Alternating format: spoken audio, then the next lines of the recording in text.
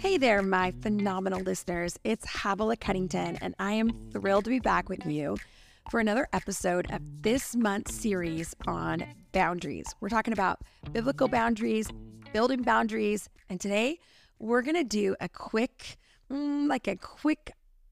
boundary practice. Like, how do we actually set them up? And we're going to do a quick review and a cheat sheet for boundaries. So this isn't going to be a long episode. I'm going to give you some really clear kind of markers along the way to know how to build that boundary and how to keep it healthy and alive and all the things. So this is kind of my step-by-step guide to boundary mastery.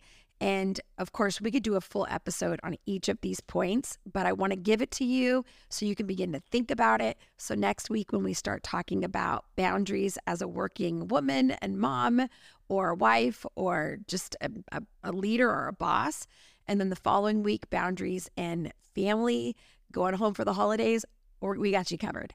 So here's some really clear steps. I want to give you 7 steps to a play-by-play on how to actually create a boundary and how to have a life that has a healthy boundary around it. Now, last week, we talked all about how Scripture gives us guidelines to build boundaries and that those things are there to protect us, right? They're the things that keep us healthy and empowered. And today, what I'm going to do is show you a step-by-step guide that will help you establish and enforce those boundaries like a pro.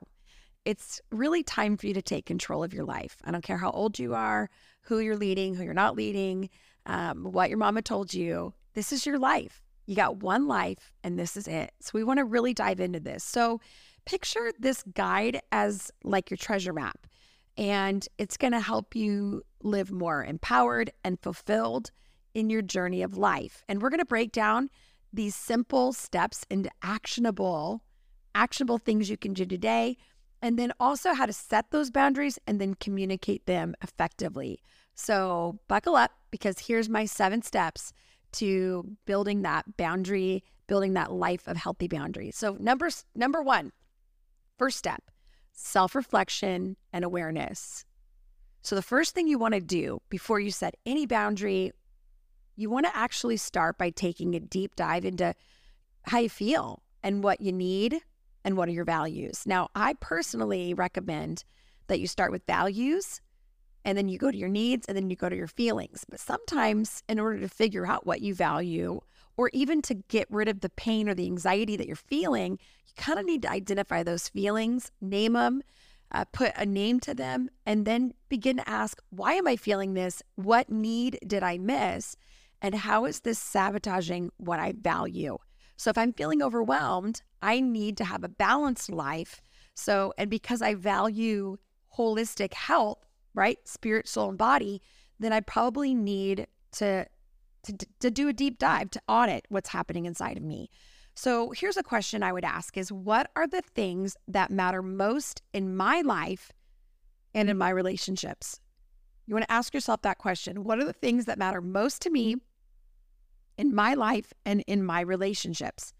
And then you're going to reflect on past experiences where those boundaries were crossed, or where you felt uncomfortable, or what you could have done differently. Now, for me personally, this happened in counseling. This happened when I went back to being a little girl. And it went back to my Tuesday leadership meeting when someone said something and I immediately agreed to something I didn't want to do. And I walked out feeling like, what happened? Why did I say I was not going to do that? And then they asked me and I said yes. And I realized that they were reaching that little girl in me, that part of me that wanted to please more than anything. And I realized that I needed to do that differently. So that's something that you really want to look at, is like, okay, what happened in the past? Where were boundaries crossed? And what made me feel uncomfortable? Or what was something that I ended up disobeying God about? And how could I have done it differently? Then when you identify those areas in your life, this is where you believe boundaries are going to need to be needed. So you're going to have to actually start to go, okay, here's my values. These are my needs. This is what I want to feel in my life. And that could be proud of myself. That could be, I don't want to be anxious anymore. I don't want to be overwhelmed anymore. So what do I need to do differently? And then I need to figure out where that anxiety is coming from and then what boundaries need to be set up around those. So is it in your personal relationships? Is it in your family? Is it your work? Is it in your interactions with others? Those are questions. So self-reflection and awareness can happen multiple ways. You can journal. You can go talk to a pastor or a counselor. You can go have coffee with a friend or a mom or your sister. But it's time to really dive deep into what am I feeling and what do I need and what are my values. That takes time. That's not just an automatic. Sometimes we don't know why we're feeling a certain way and it takes a minute. Once you understand where it's coming from, the source of the anxiety, the fear, maybe the apprehension, whatever it is, right? The thing that you go, I don't like the way that this is happening in my life. The second step after self-awareness and reflection is to define that boundary. So you have to decide, what boundary do I need to set a limit?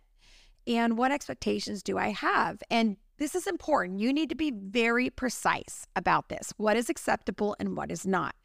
If I don't like that my friend is always texting me nonstop and needs answers all the time, then maybe I'm going to decide I'm going to actually let them know that I'm turning my phone off at 8 o'clock at night and I'll pop it back on at 8 a.m. And so if they don't get a response from me, it's because I've decided I need a break from my phone for the evening. And so that's why. And so be really precise of what you need, right? And what you want to do is use those I statements, right? So we want to use not I need you to or you need to not, but you actually need to own it. I need time alone in the evenings to recharge, or I expect open and honest communication in our relationship. So it's the I need, I realized I am not going to be, I cannot do that. It's the I, not the you need to stop calling me, you need to stop asking me, well, you need to stop getting your feelings hurt. That's the you statements. We want to bring it back to us. So consider the different types of boundaries, whether it's physical, emotional, mental, even digital boundaries are really important. What kind of boundaries are you going to have around your phone, around your text messaging, around your socials? That's really important. You got to define those boundaries. If you're going to have a full day off, a Sabbath, then what does that look like? And get really clear on those boundaries, because the third step is you cannot do step 3 if you don't do step 2. So once you define those boundaries, then the third step is you have to communicate them effectively. You got to communicate your boundaries. People aren't mind readers. They don't just go in and say, well, she looked uncomfortable, so that means she doesn't like it, or she didn't respond to the text, so it means she doesn't want to do it. No, you have to communicate, and it has to be assertive, but it also can be very kind. So you can be direct and respectful when you're expressing your needs. And one of the things that my counselor used to say is, you can have boundaries and you can communicate your boundaries in the nicest way possible. So you don't have to be mean to have boundaries. You just have to not change your decision. So if someone says, will you do this? And you know you're not going to, you don't have to say, I'm not doing that and be very aggressive. You can actually say, I would love to. In fact, I think so-and-so would be better for this job. But at this point, I really am not able to do it. That's really important, is to communicate that. That needs to be clear. It needs to be in one sentence, I recommend. And I like to use the word crystal clear. So I'm crystal clear. I'm not able to do this. I like that word so that it's not up for discussion. I know what I want to do, and this is what I'm going to do. And then practice active listening when others share their boundaries with you. So when they say, hey, I can't do this, instead of going, are you sure? I think you can do it. Actually show empathy and understanding. Give them what you would want in return. Not everyone's going to love that you're setting a boundary. In fact, most people won't initially. But in the long run, we want there to be boundaries, because that actually cultivates respect. It cultivates a deeper relationship. It cultivates empathy and understanding. So you can use I statements again when communicating your boundaries to avoid sounding like accusational or judgmental. Just the I need more time. I realized my body is not, what it used to be. I realized that I said yes because I was excited and I wanted to back you up, but I can't. Or, I realized that as a parent, I've allowed you to do this and I'm realizing that was wrong. And I actually we're going to set a new boundary and a new requirement, a new standard in our home. And you're allowed to do that. And then the fourth step, doesn't matter if you've done self-reflection, you define your boundaries, you communicate your boundaries. If you don't do step number 4, it won't happen. And that is you have to enforce your boundaries. Now, boundaries are not about others. I wish I had heard this from the very beginning. This took me years to understand. I cannot give you a boundary. I can't make you have my boundary. I can't make you respect my boundary. The boundaries are about me. It's about my behavior. It's about what I'm willing to do. It's about how I show up on the earth. And so if your boundaries are about stopping your kid from doing something, or your boss from interacting with you about some way, or your spouse from spending that, then that's about you having a false sense of control of their behaviors. The only thing you can do is what you can do. I know that sounds like, okay, Havilah, you said the same thing, but I mean, I can only control Havilah. And if I can control Havilah, then that's a full-time job. And it's literally the only person I can control. So it's going to waste a lot of time if I have this idea. And yes, somebody might change their behaviors for you for a minute, but it doesn't mean that they're respecting your boundaries. And so that's really important. So when someone crosses that boundary, here's what you got to do. You got to address it promptly, right away, and firmly. You have to say, remember how I told you I would not be answering my phone after 8 p.m. So I just want to remind you that that's where I'm going to be doing. And you got to be really clear about that. So, and then honestly, if people don't respect that, or they're not willing to, honor that, and they show up at your door, or they, think that they can just kind of get to you no matter what, then you're going to have some consequences, which means you can't punish anyone. You can't go and say, well, now, I'm going to lecture you into this, or I'm going to control you, or I'm going to chat, I'm going to punish you. No, the only way you can really control their behavior is to control yours. And so you set a standard. I can't give someone a boundary. I can give them a standard. I can say, in order to be around me, this is how you're going to need to behave. In order for me to say yes, this is what I'm going to need from you. And if that is violated, then I'm probably not going to allow you to be in that inner circle, or I'm not going to allow you to have access to my socials. And so you really have to set that up. And remember that enforcing those boundaries is an act of respecting yourself and respecting others. It's not about control. Can you say that out loud wherever you are? Like, boundaries are not about controlling others. It's about maintaining yourself. It's about you honoring God, yourself, and who you are on the earth with your limitations and what He's given you to protect.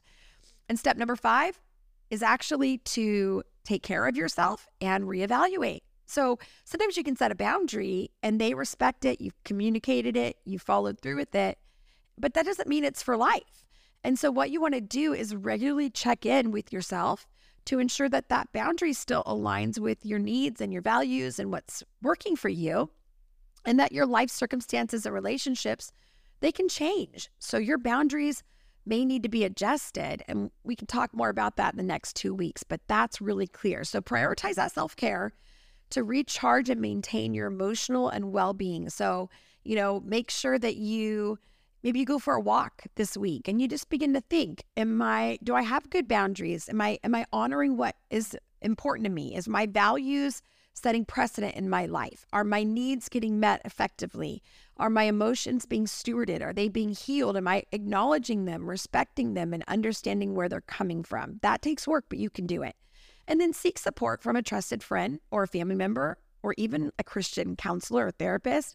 So you can, if you've got some challenges that are significant, often it comes from family members, right? Pathology, ways we were taught. I don't think there's anybody that can get closer to getting you to react and respond in a way you don't want to than a family member. Man, it just triggers you. You become that kid in the family, and what your role is in that family, if you're the problem solver, or you were taught you're a lot or you're too much, whatever that kind of narrative that's followed you, man, one thing happens in your boundary and all of a sudden you start to feel shame, blame, maybe shut down, whatever it is, and codependent. And so that's really important to make sure that you get some help. I had to have a lot of help to navigate some of my complicated relationships. So I had the right verbiage so I didn't blow up the relationship or completely hurt the relationship, but actually nurture it because I wanted the relationship. I just didn't know how to do it different, and that's okay. And step 6 is to practice empathy and respect. So yes, it's important that you set that boundary and you enforce it, but it's also important that you don't look at them as violators of your life or, parolees that are wandering around your world, but that you are showing them respect and love. Boundaries should enhance love and respect. It shouldn't shut it down. And so when somebody else has their own need or their own limit, instead of passively aggressively responding or ghosting them and then getting mad because they do that to you, actually showing them what it looks like to respect that boundary, to say, you can't do it, no problem, and letting them see that you're going to do it a different way rather than how maybe you were taught or what they're used to. So healthy relationships are built on mutual respect of each other's boundaries. And once that's respected and set up, man, it just builds a great life and a great relationship of intimacy and protection. And so that's your 7th one is obviously to revisit and revise. So periodically, you're going to want to revisit and revise your boundaries to just make sure it's what you need. Life is dynamic, and what has worked for you in the past may not work any longer, and that's okay. So be open to grow and to change. Your boundaries can evolve along with your personal development, with your marriage, with your kids, with your age. All of that can change. So remember, boundary mastery is like this journey. It's not a destination. It's about creating a life that aligns with your values, and it empowers you to live authentically and joyfully. Like, this is where joy comes from. So stay committed to this process, and you'll experience a huge transformation in your relationships and just your overall well-being. Like, it's just that important. So I want to remind you of these 7 steps: self-reflection and awareness, right? Step number 2, define those boundaries. Step number 3, communicate those boundaries effectively. Number 4, enforce those boundaries, right? Number 5, actually reevaluate and make sure you're taking care of yourself with these boundaries. Number 6, practice empathy and respect when others give you a boundary. Demonstrate what you would like in return. And then number 7, revisit and revise. So again, we talked about this last week, but what does this look like to be a Christian? Well, in our faith life, we actually take the Holy Spirit along the way with us. So this isn't a Havilah journey and then I just go, okay, God bless it. But my self-reflection and awareness, I invite the Holy Spirit to help me reflect and to become aware of things that are not building life and abundance in my life. Defining your boundaries, communicating effectively. I pray about it. I ask the Holy Spirit for the right words, the right verbiage. And then I continue to go forward. Remember, this is a journey. It's not just, one thing that you just tackle and that's it.